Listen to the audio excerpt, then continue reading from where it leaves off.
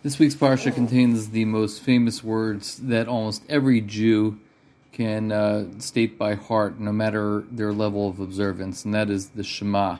So right after the Shema, we go right into the words Ve'ahavta es Hashem Elokecha, which professes our love for Hashem.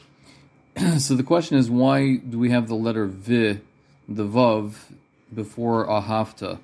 We know that Vav always is a connecting letter, so what is it connecting to?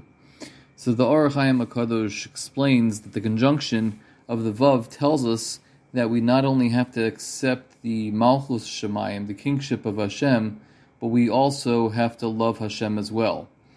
And he goes on to explain that there are three facets of our love for Hashem. The love of the good that Hashem does for us, the love of what is sweet in Hashem, and the love of what is beneficial. So good, sweet, and beneficial. And when we think of these three facets of the love of Hashem, we might be tempted to use it to describe the love that we have towards our fellow man or our spouse, our children. To find what is good, sweet, and beneficial in all creations can certainly help us be more productive in our Avas Hashem and Avas Abrius in general. So the Chafetz Chaim explains that once we accept the Malchus of Hashem and all that it encompasses, according to our own mental processes of how to understand the mitzvahs, then we can come to love Hashem. And additionally, included in the commandment of loving Hashem is to bring others to love Hashem by being makar of others who may be lost, like Avraham Avinu did when he saw anybody that looked a little bit lost. And I think the lesson is deeper in that we need to develop a consummate form of love that will help sustain our love for Hashem. If we're guided by the principles and we're able to accept those principles with a full heart, we're not going to just love Hashem when things go great for us. We're going to continue to love Him even when hardships set in. And this is the fallacy of unsuccessful relationships. I love you when things go great, but our love is disposable when we have a disagreement or a bad day or when negative traits emerge in a relationship.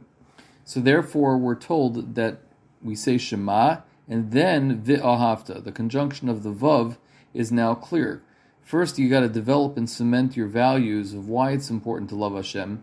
And once that happens, we're able to move on to a more romanticized love and recognize what is good, what is sweet, and what is beneficial. Unfortunately, modern-day society equates feeling true love with feeling totally free, meaning having that freedom to do whatever we want. What they don't understand is that total freedom to do whatever you want and whenever you want is a life of what I would say is self-destructive hedonism. And Hashem truly loves us and calls us Ami, my people. He wants to love us and have a less self-destructive type of love, so He would not call us that unless we felt the same notion of Elokai, my God.